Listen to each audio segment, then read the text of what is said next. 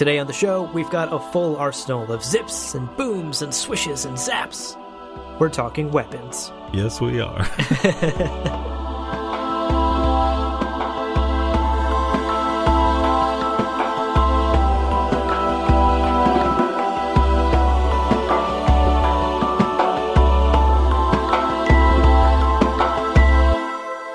Welcome to Gom Jabbar, your guide to the iconic world of Dune. We'll be exploring the themes, philosophies, and characters found in the sandy depths of this vast universe, from Frank Herbert's groundbreaking novels to the adaptations on film and TV. I'm Leo. And my name's Abu. And today we are talking weapons. Yes. The means of violent ends and violent delights, so to speak. Whoa. Okay. Sorry, that's a Westworld reference. That's really intense if you don't know Westworld. I think we talked about violent delights on our Planets of Dune episode when we talked about Gamont. Oh my God. Yeah. Hedonistic. Yeah. Definitely. No, I'm really excited about today's episode, Leo. This was a topic that you had come up with, so I got to give credit where credit is due, of course. Thank you. And today's spoiler-free episode is going to be all about the weaponry. Yeah. And the weapons of death and destruction and combat that we encounter in the Dune series and that we learn about in the Dune Encyclopedia. So I'm excited. There are a lot of facts in today's episode, honestly, even as a huge Dune fan, that were surprising to me. Yeah. So this may be a spoiler-free episode that's appropriate for newcomers to the Dune universe, but I highly recommend that if you're already a huge fan of Dune, keep listening, because you're going to learn some fun facts that aren't so obvious just by reading the novels.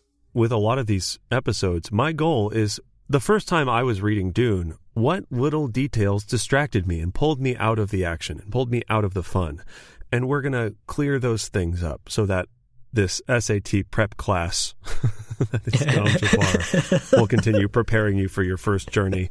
And exactly to your point, if you're a longtime Dune fan, there's some juicy bits in here. It's going to be fun. Definitely. And one last thing we want to say right up top is that we've been getting quite a few emails from our listeners, and we love getting those emails.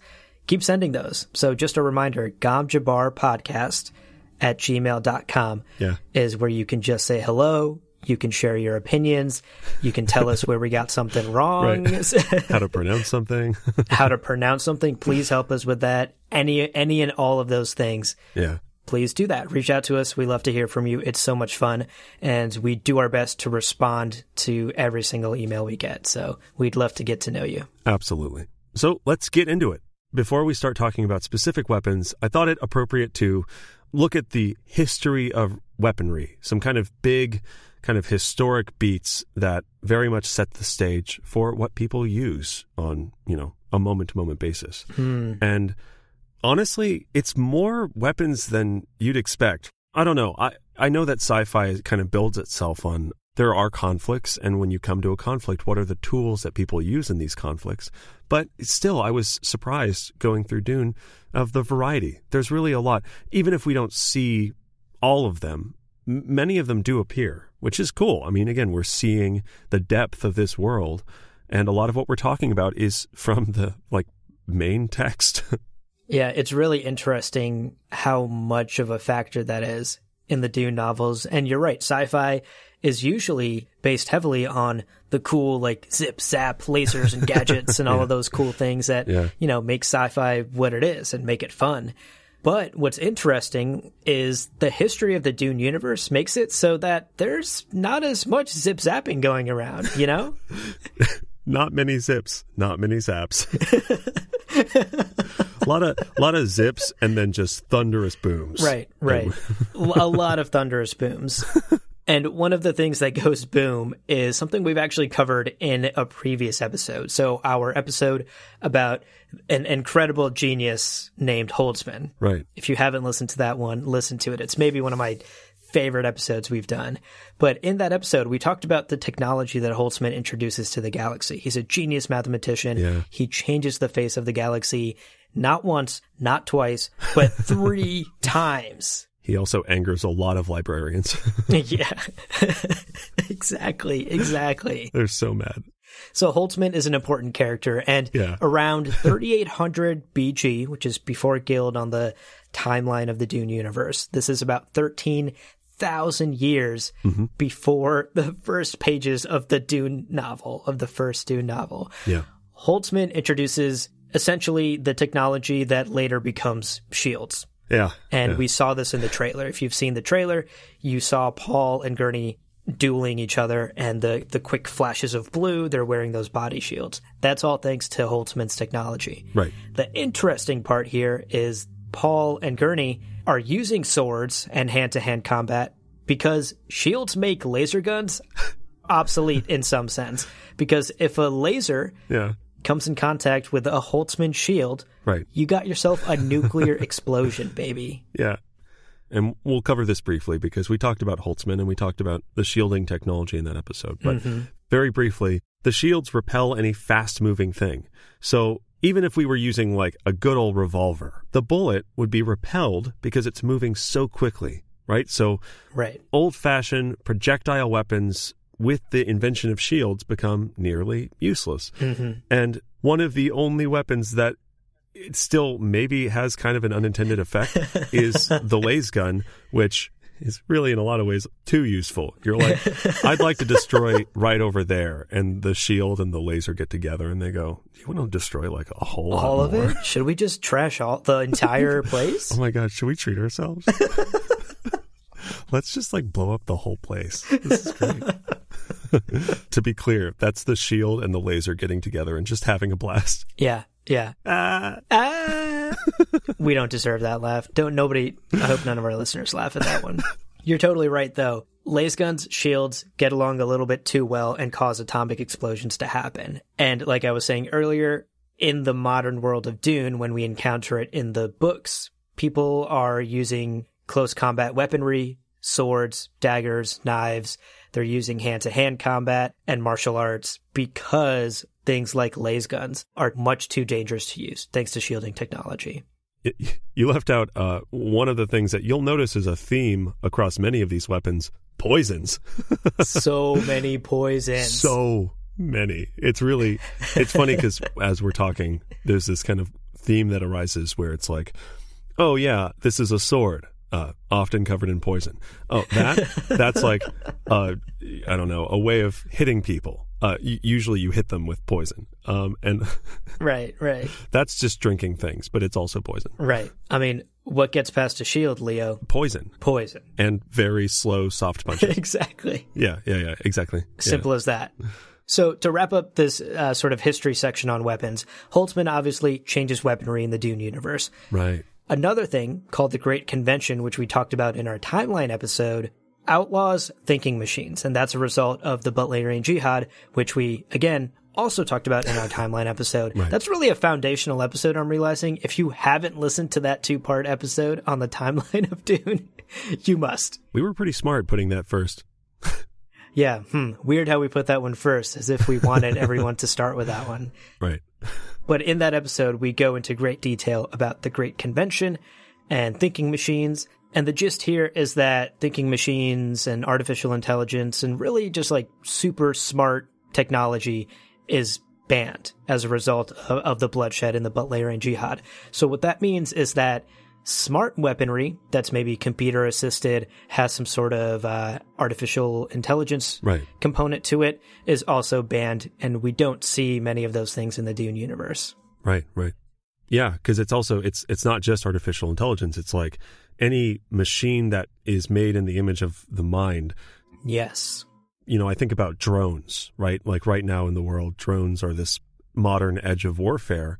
Well, they take computers. And computers are not okay, not okay anymore. Right. So really, by stripping away these elements of the sci-fi universe, inevitably we are left with biological means and maybe older-fashioned things. And, you know, I say biological specifically because one of the other elements that plays a huge part in the kind of combat abilities of characters you're going to meet in Dune are techniques and methods that have been developed over hundreds, if not thousands of years in this world where close quarters combat is this big deal.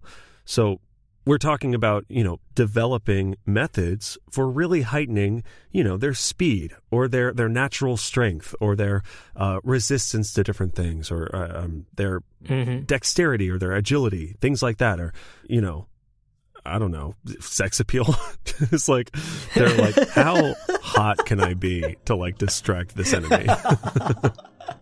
Espionage. It's important in espionage. Yo, true. I mean, listen, James Bond always dressed well. Keep that in mind. Exactly. Yeah, you're totally right. So much of the technology in Dune is based in biological augmentation, and it's instead of like the zip zap of like Star Trek sci-fi, we have like the gross, disgusting squelch, splorch, Tleilaxu genetic modifications. Yeah, exactly. So that's another theme that we're going to encounter in the next hour or so as we talk about these weapons. So that basically covers the history of weapons and sets the scene for some of the specific weaponry that we should get into now. Right. And we wanted to categorize them by type of weapon. So what we're going to start with is close range weaponry, which happens to be the most common type of weaponry, again, because of a brilliant man named Holtzman. Totally. Close range weapons and hand-to-hand combat are the primary way of fighting in the Dune universe. You really want to see the whites of their eyes when you murder them, Leo. Wow. Yes, indeed. So to start off with some specifics, these are three kind of handheld things. These are the bodkin, the kinjal, and the slip tip. Slip tip. Slip tip. Yeah. That's just fun to say. It is fun to say. I mean, bodkin and kinjal, and that's how I say it. Kinjal? Probably kinjal. That's how I've been saying it too. Kind jowl. Yeah, well, let's start with those. So the bodkin is a small knife, and this is sheathed on the wrist that we actually see pretty early on in Dune. We see this in a scene. And then, this is kind of a pattern, we don't see it ever again. In fact, just to be sure I wasn't forgetting anything, I did a word search in all of the Frank Herbert Dune books. Yo. Never again is it mentioned, other than, the first third of the book. But this is cool. This is dope. I'm definitely getting, I don't know if anybody listening has played like the Assassin's Creed games. You play those, right, Apu? Oh, yeah. I love them. Oh, great, right? So you say sheathed knife on the wrist, and I'm like... Hidden blade. Yeah, I know what that looks like. Dope. So cool. Now, one of the differences is... based on the wording of when it's mentioned, it does seem that the blade is sheathed on the wrist and then you move it to your hand. So it kind of, you unsheath it and then you're holding it in your hand like a small knife. Right. But always available, always accessible. Right. Within arm's reach at all times. That's the point. That's the point. It's there. Indeed. So convenient. So convenient. Now, the more common, I would say, blade that comes up quite a bit in the Dune novels is this next one, the kinjal. Yeah. And this one we see quite often, and it seems to be the most widespread weapon in the Imperium. A lot of people are using kinjals in this empire. And what a kinjal is, to summarize it, is a, quote, curved, double-bladed short sword. And as common as it is, it's really just in the first book. It doesn't come up much after the first novel, but it is a weapon that's common throughout the Imperium. And I believe... Oscar Isaac's character, who is Leto Atreides, he uses one. Yeah. And so other characters definitely reference them. Right. But again, it's not like it's a sword. It's like a short sword, Like there's not much more to it beyond like this is a weapon of war, and it's used fairly commonly in the Empire.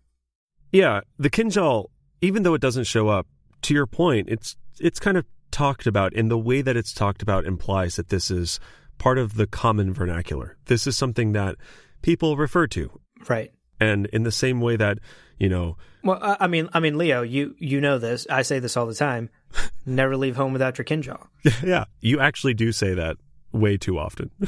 Right. To talk. Phone, wallet, keys, kinjal. You have to be careful when you're patting that pocket because, again, it is a short sword. It is very sharp on both sides, as we've covered. Honey, you forgot your kinjal again. I told you not to leave the kinjal on the dinner table. Oh my God.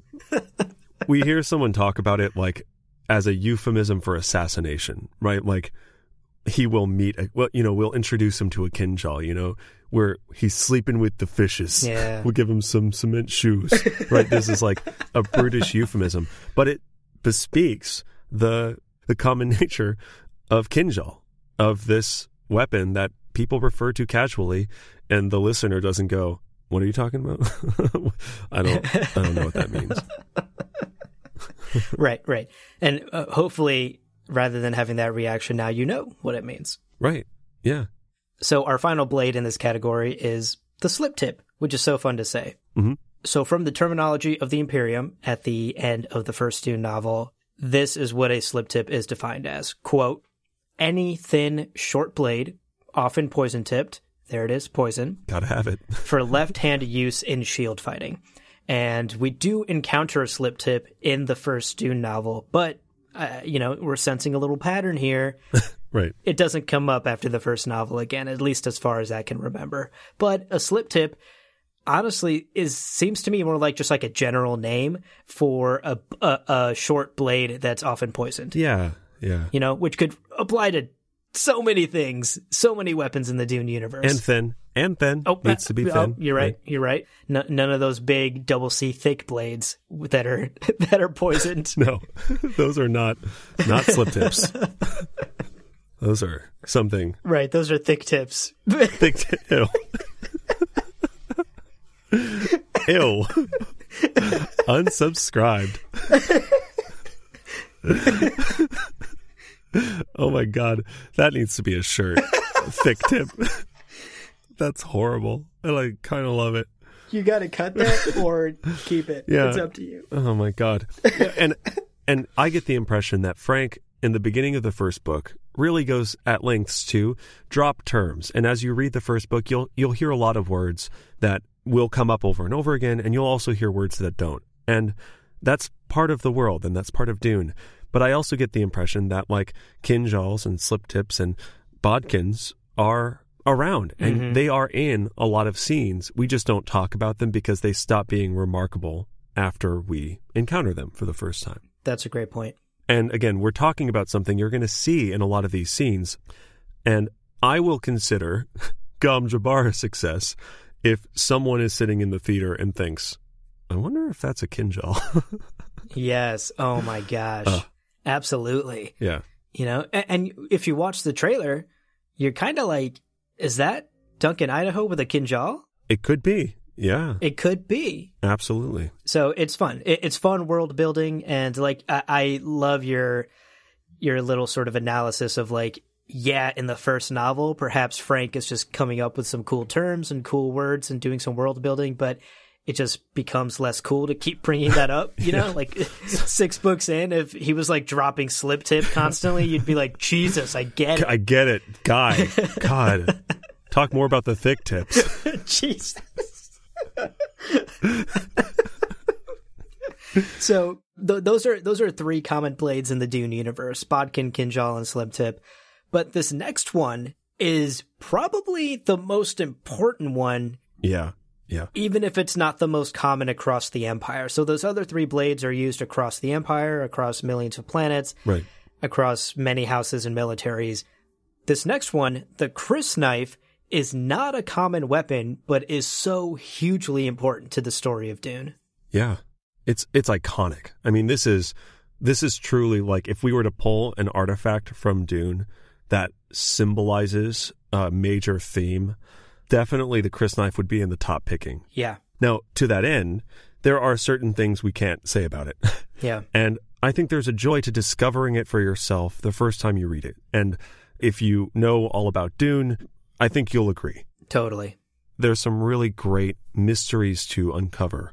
But these are the weapon of choice for the Fremen of Arrakis. So we see Javier Bardem is playing a character named Stilgar, and a character like Stilgar likely has a crysknife. This is the weapon of choice of his people.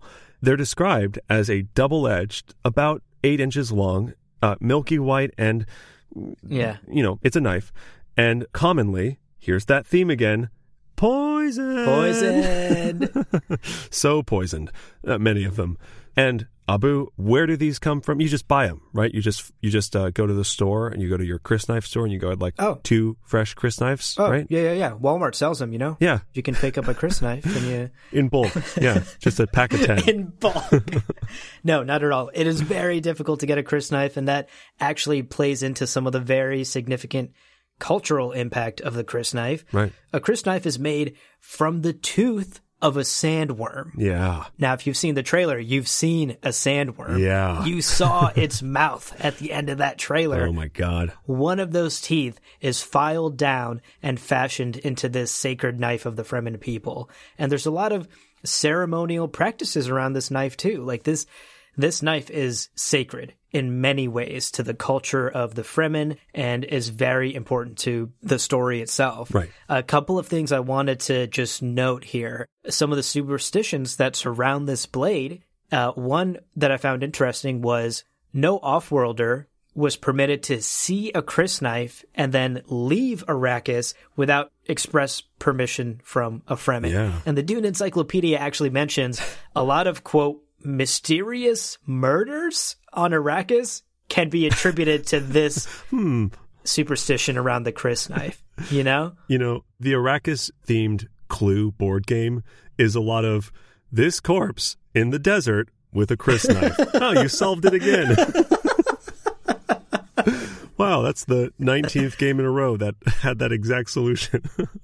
Right. So I found that so funny. Like this idea that you might, I guess for some crazy reason, vacation to Arrakis, accidentally see a crysknife and get your ass murdered. Because it's just the superstition around such a sacred knife that comes from such a powerful and sacred animal, the sandworm. Yeah, and there's this extra element. Once the blade is unsheathed, it cannot be returned without drawing blood. Hey-o. This is how intense this is. You're not willy-nilly whipping out the crysknife. No. You're not swinging that bad boy around. You pull this out when you mean business and you anticipate it drawing blood. Because if you don't, then it's going to anger the God. It's going to anger God. So think about that for a moment. For as much as you could imagine people with cool weapons wanting to show them off all the time. Absolutely. The Fremen with the crysknife are really only drawing these in really intense moments of high stakes. So again, we don't want to say too much more than that, but clearly an item with a lot of significance. And the one thing that I did want to mention, and this gets back to what I was saying at the beginning of the episode, there is a moment when someone is talking about a crysknife and they say, this crysknife is unfixed. This is an unfixed crysknife. And I seriously got pulled out of that moment. And I thought, oh my God, I have no idea what that means. So I did want to talk about the fact that crysknives are made and fashioned by 2 methods. And this is actually directly from the terminology of the Imperium, Frank's own words. Quote, the 2 forms are fixed and unfixed. An unfixed knife requires proximity to a human body's electrical field to prevent disintegration. And then fixed knives are treated for storage. So interesting. When we're talking about biology, we're talking about a knife, which seems the crudest of implements, but one that needs to be kept near your body or else it will literally disintegrate, which again, then makes it hard for maybe off-worlders to get them, right? This is preventing them from becoming widespread. Right. It's such an interesting twist to add to this artifact or this weapon. So cool. Yeah, that is very cool. And, Leo, like I always say, never go to bed without your crysknife. A lot of your sayings have to do with carrying knives on you, I'm noticing. But you're right. I never go to bed without my crysknife. So you know what? Absolutely. It's my saying now, too. Exactly. Just a pro tip from a knife enthusiast, you might say. So to wrap up our section here about close combat weapons, we've talked about crysknives, we've talked about bodkins, kinjals, slip tips, the more common types of blades in the Dune universe. Thick tips. Less common, those. Less common. Let's just wrap up here. There are other blades beyond just sort of daggers, knives, and short swords. There are brief mentions of things like stilettos, and we even see in the trailer Duncan Idaho use some sort of bladed weapon to battle those Sardaukar warriors. It looks like some sort of machete, but it could be Denis Villeneuve's interpretation of a Kinjal. Who knows? But it still looks very, very cool. Yeah. We do see Paul Atreides in that trailer salute with a knife. Right. Seemingly a Chris knife, but we'll have to wait and see and confirm that, whether it's just, one of his personal knives that he trains with, or it's an official Chris knife that he gets in the movie. We'll have to wait and see. But there are other types of weapons beyond these sort of poison-tipped short swords and Chris knives. Other weapons like axes and rapiers are also briefly mentioned at some point in the novels, right. but it's just like not worth bringing up because they don't make notable appearances. Like, a battle happens and someone is waving an axe. Like that's the extent of it. Not a huge notable thing to bring up. Background characters. Right. Right. So we wanted to bring up some of the major ones that have names, that have certain styles, but there are just sort of generic weapons as well in the Dune universe. So moving on, though Holtzman's shields did make it quite difficult to fight with projectile weapons, there are still projectile weapons, and some of these play kind of a bigger part in the story than I remembered. Yeah. I think after finishing the books, I really had an impression of this is mostly hand-to-hand and maybe some small weapons. But there are actually some named projectile weapons that I had completely forgotten about. Mm-hmm. Now, these weapons are often used by the kind of bigger military forces. So we talked a lot about in some earlier episodes, the houses, the imperial houses, who all often have sort of standing armies. If you're invading a planet, although projectile weapons might not be so good against someone with a personal shield, it could still be good against structures. It could still be good against animals or beasts. It could be good against a number of things in a number of situations. So they're around. They are used. And they kind of fall into these categories of how likely am I to encounter a shield? If I'm definitely encountering some shields, might leave the laser gun at home, right? Mm-hmm. Yeah. But if I'm not really sure, well, there are some specific tools that we can bring with us.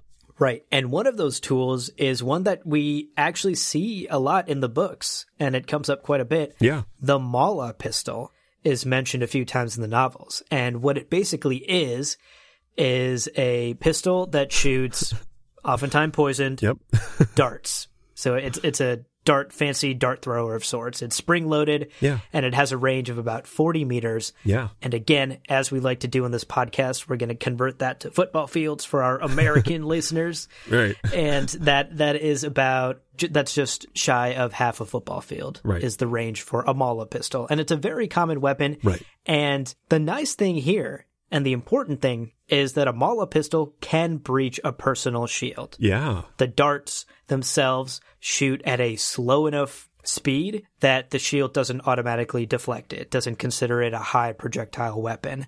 So this is a pretty common weapon that we come across a number of times in the novels. I actually really liked I think it was in the encyclopedia, was saying it can breach a personal shield depending on the relative speed of the target and the firer, right? Yes. So it is such a slim margin. It can breach a personal shield, but if that person were rushing towards you, it probably would not, because the projectile is moving relative to them too fast. So if you are, you're cornered in the desert by the legendary Fremen warrior, Colin, and he shoots he's leveling his Mala pistol at you. Oh, snap. Ready. He wouldn't, because he has a Chris knife, but he's not going to show you that. He's not going to show you it. It's a secret. Don't look for Colin's Chris knife. But he lowers the Mala pistol at you because he doesn't take you seriously or something. And what should you do? Well, if you run away, that lowers the relative speed. You might get darted by statistically a poison dart. Yeah. Probably poison. So run towards him. Rush him. Yeah. Because that's shield, baby. That's that weird Holtzman effect. Yeah, I love it. Yeah. Such a fun wrinkle on the classic warfare that we see in so much sci-fi. But you're totally right. There is a chance that the dart will breach the shield, but there's a chance that it doesn't. So, Mala pistol, hit or miss, baby. You never know. You shoot the dart, you never know what you're going to get on the other end of it. Yeah. But I did want to cover, so I looked into Mala pistols a little deeper. Yeah. Because we never actually understand the mechanics in the Dune novels, or we just know it's a dart thrower in the Dune novels, and it doesn't get any deeper than that. But if you look in the encyclopedia, there is a brief history of Mala pistols, and I thought it was kind of fun and interesting. So I want to give you a quick synopsis of it and go over it briefly. Cool, yeah. So the Mala pistol was developed by Jen Maltharin on the planet Bezel 2 in 3741. Nice. Not to derail you, is that BG or AG? Do you know? That's AG. That's After Guild. Gotcha. And that's actually an important point to bring up, because After Guild is also after the Butlerian Jihad. Oh, yeah. And Bezel 2, since the Butlerian Jihad, had suppressed its technology, because during the Jihad, it had been absolutely ravaged by the deadly forces of the Butlerian Jihad. Right. So Bezel 2 was almost a extremely simplistic culture by this point. 3,000 years later in 3741, when Jen makes the Mala pistol, it is a solution to a problem where they don't have traditional weapons, and she needed to develop something extremely simple that could be used offensively. So a basic spring-loaded dart thrower was the solution. Yeah.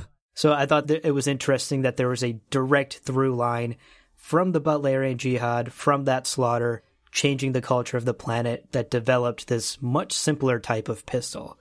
Now, I guess it was the hot new thing, because the Mala pistol quickly became one of the planet's best-selling exports. Yeah.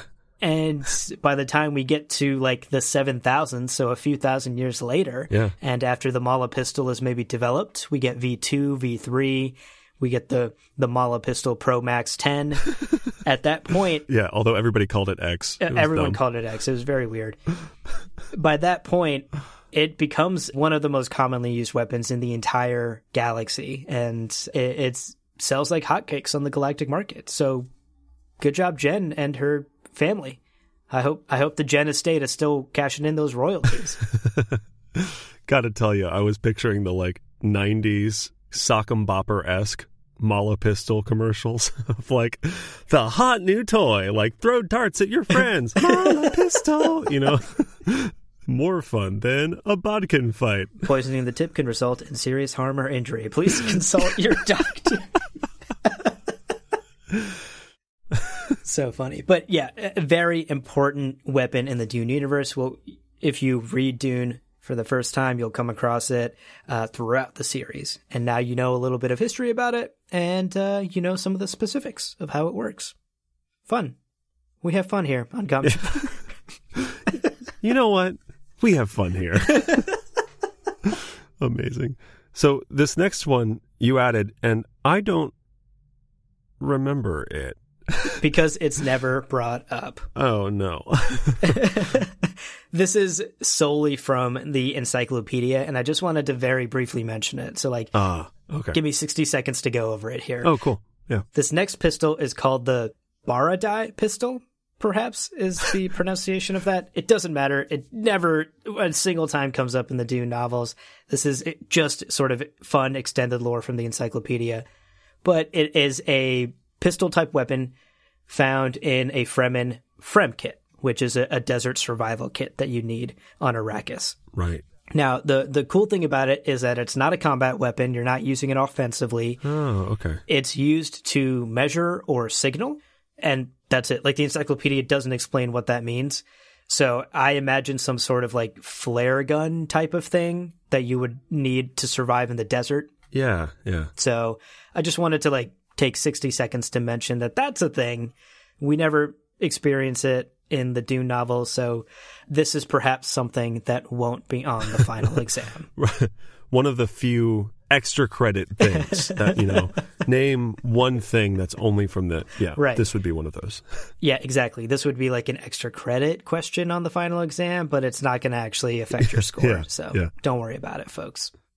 So the last projectile weapon that we get a lot of, basically. And this is probably the most, how do we say that? This weapon comes up. This is, of course, the laser gun.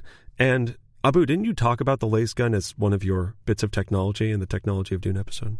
Yes. Yeah. If you want to go really in depth on the laser gun, check out the Technology of Dune episode because, again, we covered it there. All of these things are interconnected. All of our episodes, I feel like at this point, we're repeating ourselves. Right. I should just start copy pasting notes from old scripts into new scripts. Oh, that would save so much time. That would save so much time. But briefly, we wanted to, again, if we're talking about the weapons, we would be remiss not to talk about the laser gun. Right. So we'd like to cover it again in brief, but a lot of this detail we actually talked about before on the Technology of Dune episode. Right. But to reiterate, yeah, because of Holtzman shields, laser weapons have fallen out of popularity. Extremely dangerous. Boom, you know? Much boom. Lots of boom. Much boom happens when you use them around shields. Yeah. So, laser guns are now honestly used primarily for hunting, wildlife, or just for sport. Yeah. And just to briefly go over the history of laser guns once again, the earliest laser guns were these massive, huge things that were used primarily as anti-aircraft and anti-satellite weapons. Right. As they got smaller, the technology improved, obviously, but even the smaller personal laser guns early on in their lifetime were extremely power hungry. And if you had a personal laser gun that you carried into battle, you had to lug around a massive power pack to plug it into and actually use. Yeah. And even these power packs were extremely inefficient. The encyclopedia states that early laser guns could only get maybe 10 shots out of a single power pack before you had to replace it. So It's really not the thing you're like charging into battle with. Yeah. Yeah. But obviously as the technology improved and got better and more efficient and more compact and more deadly, laser guns became more prominent and quickly became the weapon across the early empire. This is before Holtzman shows up, before shielding technology is a thing. Right. Laser guns were the most common weapon across the empire, used by every single military force. But of course, as we've discussed, Holtzman arrives, shielding technology becomes a thing, and laser guns become effectively useless in combat if your enemy has shielding technology. So, right. At this point in the Dune universe, laser gun ownership and production is actually strictly controlled because, again, the risk. The risk of nuclear fucking explosion. Yeah. There are laws around this now. We also would limit if pistols caused nuclear explosions, you'd have to have a permit, folks. Yeah, exactly. You'd have to have a very, very good reason to buy one. Yeah, totally. So laser guns are just things that maybe collectors have now. Some military forces do have them, and we do actually come across them in the Dune novel. So it's not like they're totally out of use, but even those collectors are, for example, banned from owning the power packs that would actually power a laser gun. You could just collect it, you know? I'm a knife guy myself, so I wouldn't know anything about that. I do like that detail. I like that detail a lot. Yeah. Again, if I wanted a hobby in the Dune universe, yeah, let me collect these artifacts. Mm-hmm. Post Butlerian Jihad, there are probably these like burned out planets covered in the wreckage of battles. Go pick up like an old antique laser gun. That's awesome. And then I like that they say, well, you're not allowed to have, you can't have ammo. You can have the thing. Okay. You can have the big thing. You can't have ammo. Right. Exactly. I love that. I think that's cool. That's fun world building. Yeah. Right. The last thing I want to say about laser guns is, again, we do see them in the Dune novels. They're rarely used by defense forces and military forces, primarily only in situations where shields don't come into play, or you know that your enemy won't have shields for whatever reason. And there are a couple of instances, I won't get into any spoilers here, but there are some instances in the Dune novels where shielding doesn't come into play. Right. And we do see people use laser guns in those instances. So again, laser guns still kind of around, but not the preferred mode of combat at this point in the Dune universe. You know, focusing on laser guns and talking about how dangerous it is for everyone to have access to effectively nuclear explosions on demand, let's transition now to another method of sort of long-range weaponry, or sort of definitely not blades and handhelds. Yeah. But atomics. Oh my God, atomics. Oh my gosh, yes. So here's a scenario That certainly hasn't happened in the real world. Two opposing forces. Yep. One of them has atomic weapons. The other one's like, well, I better get some so that they don't use them against me. And then both of them effectively race to have the most atomic weapons. Again, I know this sounds utterly unbelievable. This sounds like fiction. I know. Yeah. But just picture it for a second. This is something... Okay, I can't keep going. This is something... Can't keep that bit going. That's a tough one. It just gets sadder and sadder. Right. This is something that happens in the Dune universe. So atomic weapons are around, and these are stockpiled by the great houses. Now, this is sort of a dissuasive mechanism, right? You have... How do you keep people from attacking you? Well, you just have a big warehouse full of the most deadly weapons known to man, and you go, look at that big warehouse. Right. Don't mess with me. It's big. It's full of them. It's full of weapons. Exactly. And the atomics in Dune, I want to reiterate, the encyclopedia emphasizes the fact that early atomics, quote unquote, the atomics that modern humans use on Earth, were trifles, right, compared to the atomics that the great houses in the Imperium by the time of the Dune novels have. Like the encyclopedia mentions how the atomics used on Hiroshima were only able to wipe out a small town. Right. Which implies that the atomics used by the great families and in the future are much worse. Yeah. Like, we're not talking mushroom cloud, classic, that imagery of Hiroshima, World War II. We're talking way bigger atomic bombs. I mean, atomics were used to clear planets. Yeah. When you're looking at the history of the uses of atomics, it's like, we needed to get rid of everything on that planet. So we used a couple. Yep. It's a great point. I think the pitfall here is when we're talking about swords, we're basically talking about swords. They're normal swords. Mm-hmm. When we're talking about atomic weapons, we are not necessarily talking about, the 1940s United States atomic weapon. We're talking 20,000 years in the future. If you wanted to make something more powerful, how would you do it? That has been done. These are very, very serious means of destruction. Right. But I'm going to bring up Holtzman again, because Holtzman's technology love him changes how even atomics are used in the Dune universe. Again, we can't reiterate how much Holtzman single-handedly changes the galaxy. Listen to our Holtzman episode. It's absolutely wild. Yeah. So Holtzman's technology changes how these atomics are used forever. Once shielding technology is in play, once specifically his Holtzman generator is in play, warfare changes a bit. So pre-Holtzman, sure, what you could do if you were, say, battling a great house, like if the great house of Abu was battling the great house of Leo. Would never happen. I surrender. He's got so many knives. He sleeps with a Chris knife. Are you kidding me? Doesn't leave his house without his kinjal, that freak. So let's say hypothetically our houses are at war. Okay, sure. Okay. My armada could show up and destroy your fleet. Okay. Rude. Okay. And then I could just move in my atomic weapons and start bombarding your capital planet. Oh, not cool. With atomics until you surrendered, right? Yeah. Because your fleet's not going to stop me at this point. Yeah.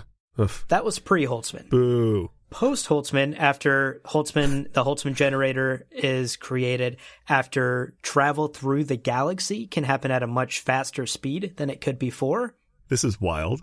Nuking someone's capital became a risk because they could just get to your capital fast enough to nuke your capital. You can fold space. You could fold space. And just atomics the hell out of them in a moment. Right. It's wild. So this classic case of mutually assured destruction, I could not just show up at your doorstep and start bombing your capital city. Right. Because you'd have a secret stockpile of nukes near my capital city that you would just send through space and nuke me. Right. So Holtzman once again changes how atomics and weaponry are used in the Dune universe. And before, where you could nuke a planet to oblivion, now you really can't. And in the modern Dune universe, by the time we get to the first novel, atomics are mostly a safeguard. Right. They're a big stick that you hold and you wave around in the hopes that no one else hits you with their stick. Right.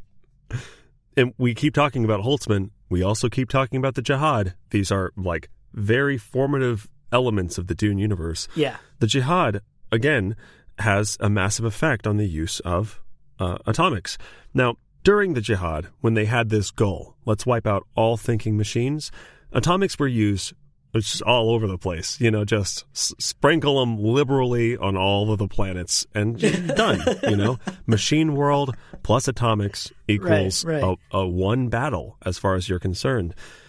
But the galaxy sees this, that sees the carnage. It sees the entire galaxy afterwards is left with this sort of strong anti-atomic feeling, this feeling of, no, that's really not cool. Really super not cool if you're using those. And in fact, it was so not cool. Yeah. It was so super not cool that the Great Convention, which, was a few hundred years after the Butlerian Jihad, right? Yes. The Great Convention banned the use of atomics against other humans. You are not allowed to use atomics against other humans, or else basically everyone's agreed. Right. Whoever did it is going to get just beat up by everyone else. Everyone's like, we hereby promise to beat the shit out of whoever uses atomics. Done. Yeah, and what's interesting is the great houses of the Imperium still keep their atomics. They've still got their stockpiles. Oh, yeah. You still need to carry that big stick around because you're a great house. You don't need a minor house usurping your throne and kicking you off and taking over. You need to assert your dominance. So many of the great houses that we come across in the Dune universe have these atomics. They still own them. They still stockpile them. They're referred to in the novels as family atomics. So it's like cute. Yeah, a very cute way to talk about massively destructive weapons. But there have only actually been, since the Great Convention, 2 instances where these quote-unquote family atomics were used. And in both cases, it doesn't go into great detail in the encyclopedia, but basically it was by usurpers or some like maniacal, crazy leaders who shot off these nukes. And like we all agreed in the Great Convention, everybody like quickly banded together, dealt with these crazy people, and made examples of them so that other people would be deterred from using these atomics. Right. So only 2 instances since the Great Convention, which happened 10,000 years before the first novel. Yeah, that's a long streak. Only 2 times have atomics been used, and both times they were dealt with quickly, and the people who used them were made into examples to strike fear into the hearts of anyone else thinking about pushing that big red nuke button. So tempting, but don't do it.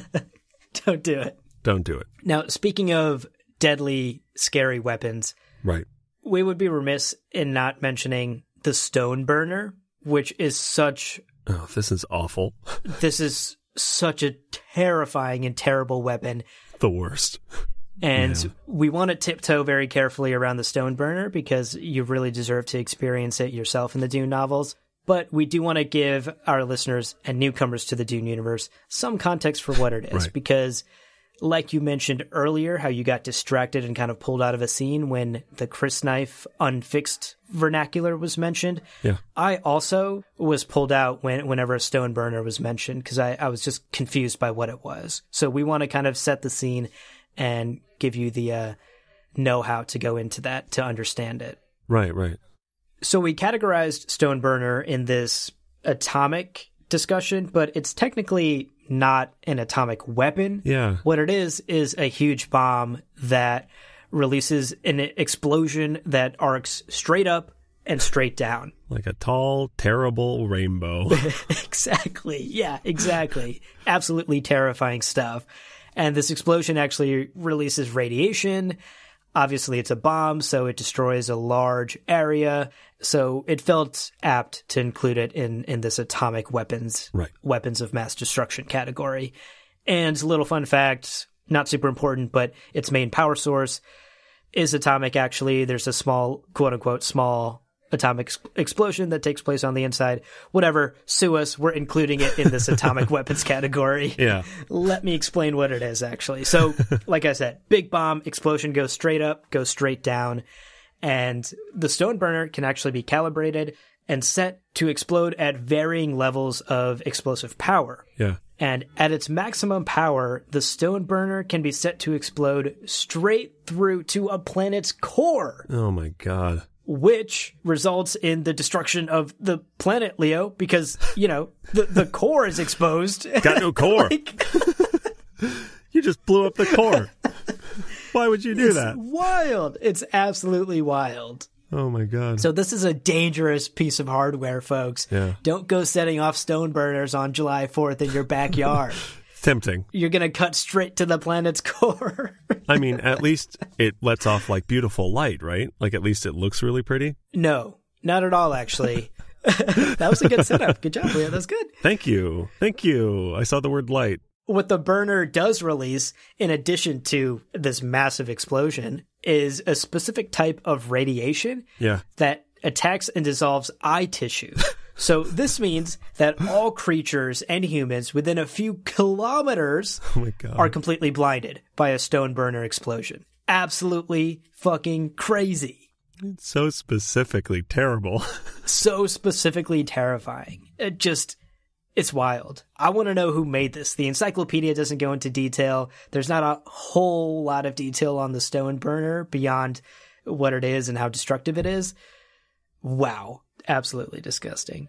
But huge weapon of mass destruction. It exists in the Dune universe, and we just want to just prepare you for it. It is massive and terrifying, and probably one of the most dangerous weapons that you come across in the novels.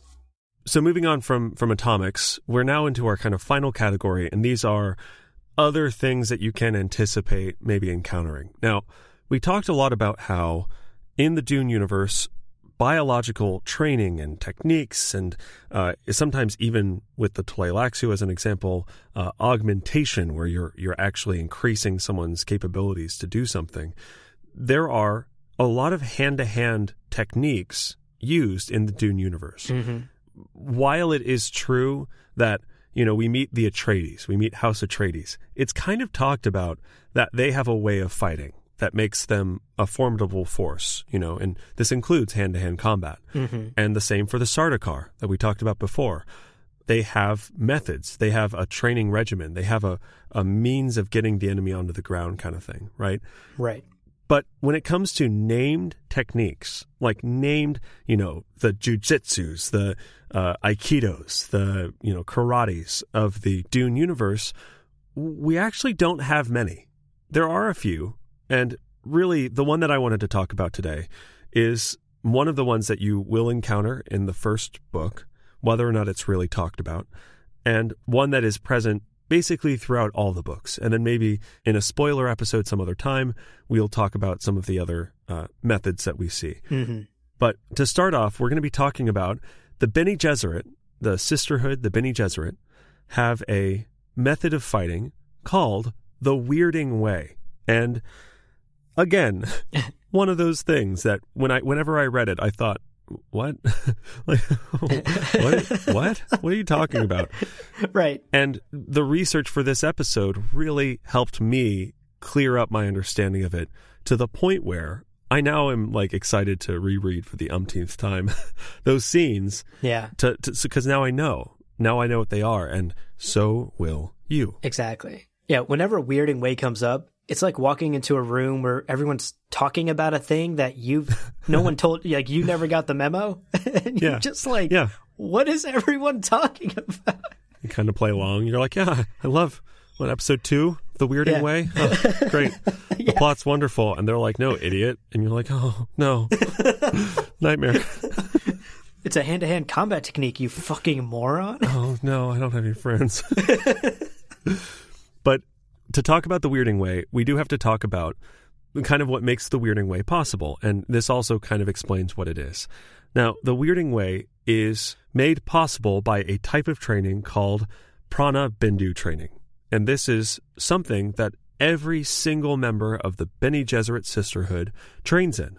And Prana Bindu training is effectively control over every single muscle and fiber and just every nerve of your entire body you can control and act with. I think about it like full body dexterity, right? Mm-hmm. We talked about the Tleilaxu face dancers who could manipulate muscles in their face to change appearance. That would be something that the Prana Bindu training in theory would help you with, because you're learning how to control every little muscle, right? Right. Now, consider a combatant who can control every muscle of their body. Yeah. It makes perfect sense why they would be a formidable fighting method and one worth naming, right? Mm-hmm.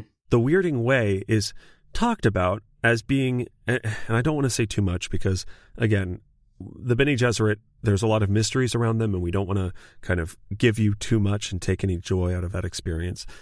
But to say, the Weirding Way is a method of fighting, close combat, unarmed, hand-to-hand, that involves moving very, very quickly around your opponent's moves. So the opponent moves, you either react or you have already moved around them. So very difficult to fight. Uh-huh. I would not want to. Again, House Abu is challenging House Leo, and you say, and we've trained in the Weirding Way. I've surrendered. you can take my bodkins, you can take my Chris knives, my slip tips, whatever. I want all the Kinjals you own. Taking all the Kinjals. That's twice you've preemptively surrendered before I've even made a move. It's Liam. my favorite thing to do. It's the most fun. Yeah, I mean, you're completely right, though. The Weirding Way would be terrifying to go up against. I cannot imagine facing someone who has complete and utter control over every muscle, every nerve of their body. That's a level of athleticism that I cannot fathom. I hurt my neck getting out of bed the other day, so clearly, exactly. Clearly, I need to work on my Prana Bindu. Right. Exactly. And like you mentioned, it's one of the few named techniques in the Dune universe, and specifically the one we wanted to talk about today. But hand-to-hand combat plays a big part in the Dune universe. Once again, because of Holtzman's shields. Right. Knife fighting, hand-to-hand combat, close quarters combat, anything that's not a high projectile weapon, what we traditionally imagine as warfare, does not make sense in the world of Dune because of these shields. So knowing how to fight with your hands and your feet and your fists, that's crucial to anyone who's going to be getting into some scraps in the Dune universe. I hadn't notated this, but it's very worth mentioning. We talk about the Weirding Way and Prana Bindu. Most people don't know about this. I just wanted to emphasize this.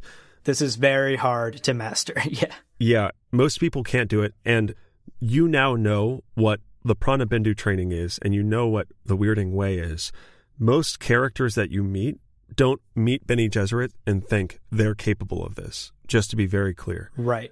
This just happens to be one of the techniques that was developed. I mostly wanted to talk about it because it's mentioned and never really explained, but know that the times it does come up, it's pretty surprising to everyone in the room. Yeah. Oh. No one's like, oh yeah, that old trick. It's like, what just happened? Totally. This is top secret Bene Gesserit stuff. Like the Bene Gesserit aren't publishing books. Prana Bindu for dummies, right. You have to be part of the Bene Gesserit to be allowed to go through this training, and it's very secret. It's not a YouTube channel. Yeah, exactly. No one is teaching you this on YouTube. You can't just Google how to Prana Bindu. There's no Prana Bindu at home, regiment. That's a good point. That people even in the Dune universe aren't aware of how powerful of a hand-to-hand technique this is. This is one of the many tools that the Bene Gesserit have in their playbook that they use across the Dune series. And obviously we'll talk more about that in a future spoiler-filled Bene Gesserit episode, which I can't wait to get into. Oh, yeah. So to wrap up today's episode, we've mentioned the P word quite a bit this episode, Leo. I know it. Thick tip. Poisons. We're talking about poisons. Yeah. Poisons. Right. Poisons, absolutely. So there are a couple of quick non-traditional weapons that we also wanted to bring up to round out today's episode.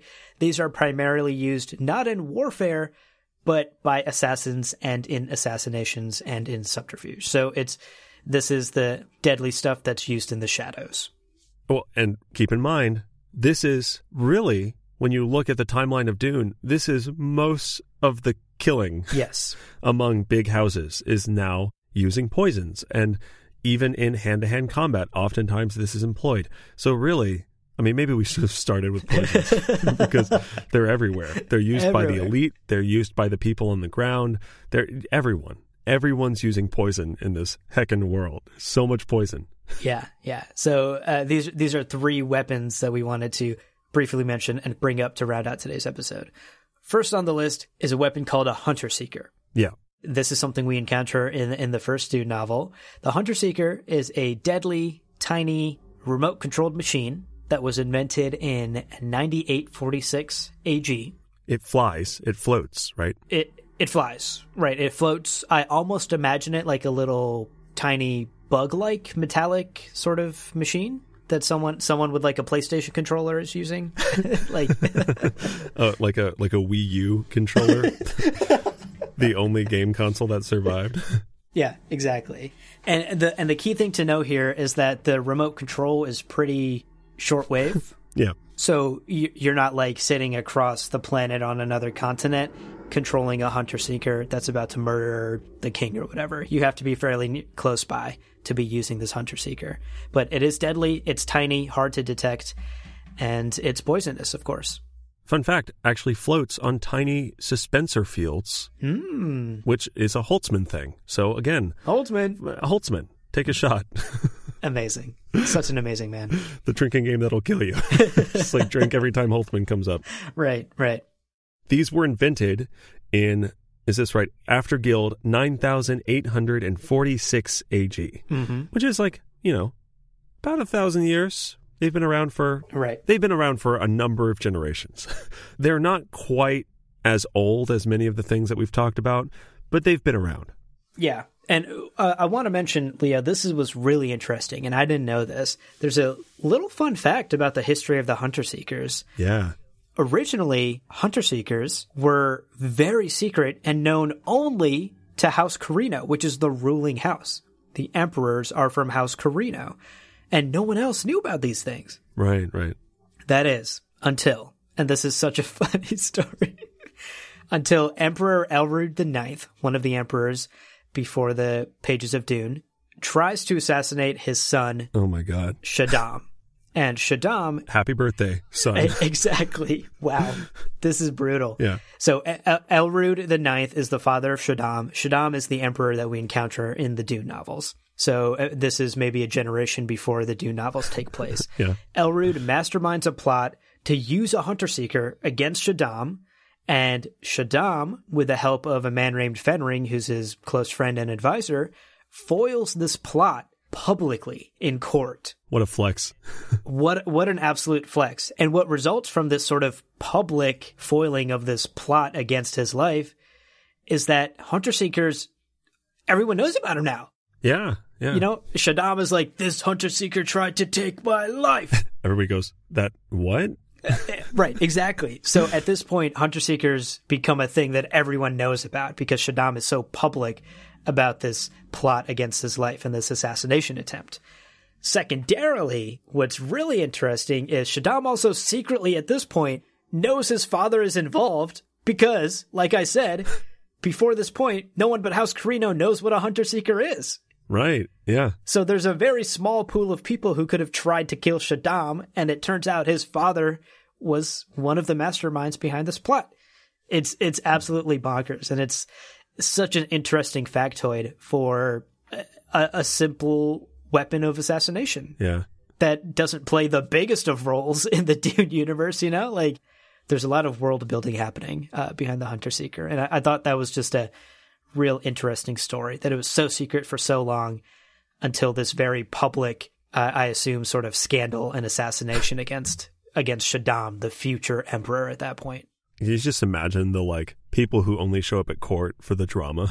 This is like the Real Yes. Housewives of Dune. Dude, I'd be one of those people. Oh my God. Did you hear that? Like the father and son are trying to kill each other? That's crazy. That's What's crazy. going to happen on next episode? They used a hunter-seeker. Do you know about They these use new a- things? I don't. I haven't heard about It's it. What is it? crazy. Like, do you own a Wii? Tiny. Do you have a Wii at home? I can show you. I do. It's right next to my pile of bodkins. Oh, man. All right, Leah, let's talk about this next weapon of assassination because Heard of it. I love it. My favorite one. Favorite one. Best weapon. Say it on 3, 2, 1, and then say it, okay? Okay. 3, 2, 1. Gom Gom Jabbar, baby. Baby! That's us. That's us. It us. Oh, the Gom Jabbar. Now, again, when we talk about the handful of tools and weapons and things that you could take from Dune and say, this is emblematic, this is represents themes, and this is a big thing from Dune, the Gom Jabbar is up there. And it's part of why we named this podcast as we named it.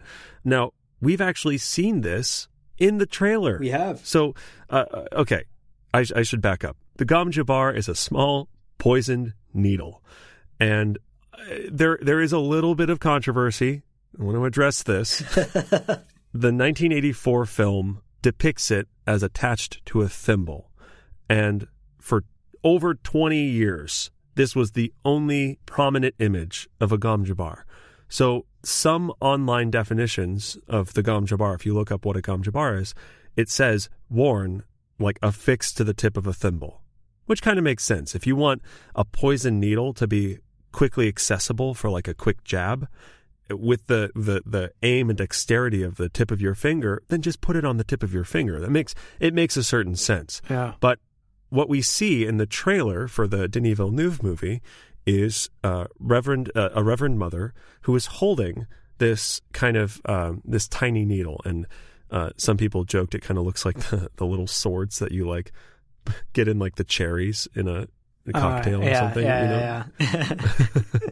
And it's kind of cute, little needle, But deadly and poisonous. Point is, common theme here. It is a needle covered in a poison that will kill you. So dead. 15 out of 10 dead. You are so dead. Yeah, terrifying stuff. And we saw one in the Dune trailer. Right. Yeah. In that scene where the woman in the shawl is talking to Timothée Chalamet, there's a quick shot of her holding this needle in her hand and bringing it right up. Yeah. Like a tiny, tiny centimeter away from his neck. And this is the deadly poison needle. Indeed. The Gom Jabbar, our namesake. Man, I could almost feel it from the way that they shot the needle so close to his neck. Oh, really, once you kind of recognize the deadly potential of the Gom Jabbar, Yeah. it's electric. So electric. Yeah, definitely. So seems like that's what it's going to look like in the new movies. It's really cool. Looks beautiful. Absolutely beautiful. Yeah, yeah. And if you're at the theater with your friends watching that scene, feel free to turn to your friends and tell them all about this podcast. You know, you can be like, that needle's a Gom Jabbar. Abu and Leo host a great podcast. Hey, yeah. It's named on that needle. All right, Leo, let's wrap up this episode. The last poisonous thing we wanted to talk about is something called Chamerky, I believe. Chamerky. Yeah. Or Shamerky? Shamerky. Shamerky. I don't know. Shamerky kind of sounds much more devious and dangerous. Like a 1950s Motown song. Shamerky. So Chamerky or Shamerky is the generic name in the Dune universe given to poisons that are used in drinks. Yeah. Again, most, like you said earlier in the episode, most of the killing happening in the Dune universe at this point, at the point where the first novel starts, is assassinations, stabbings in the dark, especially among royalty. Yeah, especially among the kind of high families. Exactly. Big wars don't really happen with these wealthy people, but Chamerky? All the time. Just poison drinks left and right. Yeah, exactly. And we come to recognize how common this is and how much the characters, and especially the more powerful characters, the dukes, the ladies, are afraid of being poisoned, because there are multiple mentions of a device called a poison snooper that's used as a countermeasure to this type of poison in drinks. Whenever characters sit down at like a dinner scene or have a drink or even eat food, they will use a poison snooper or have a poison snooper nearby that will test the drinks and food for any types of poisons before they take a bite. It's very evident and very present in the Dune novels how much people in power are afraid of being poisoned, because it's such a common thing. Happens all the time, just constantly. Constantly. But when you play Clue in the Dune world, half of the time it's off-worlder murdered in the desert with a crysknife. Mm-hmm. And the other half the time is nameless noble murdered via Chamarkey at dinner. Anywhere, just in his bedroom. I don't know. Right. At his anniversary dinner, like really rub it in. Yeah. Especially tragic. Tragic. Absolutely. But makes for great television. Mm-hmm. And, Leo, what makes for a great podcast is when one of the hosts has poisoned the other one before the recording session. Oh, no. And that other one begins to die right at the end of the episode. The Chamarkey's kicking in, baby. I don't know, dying. I don't know. How seriously do I take that? As a voice actor, do I really go to town with some dying exertions? Or...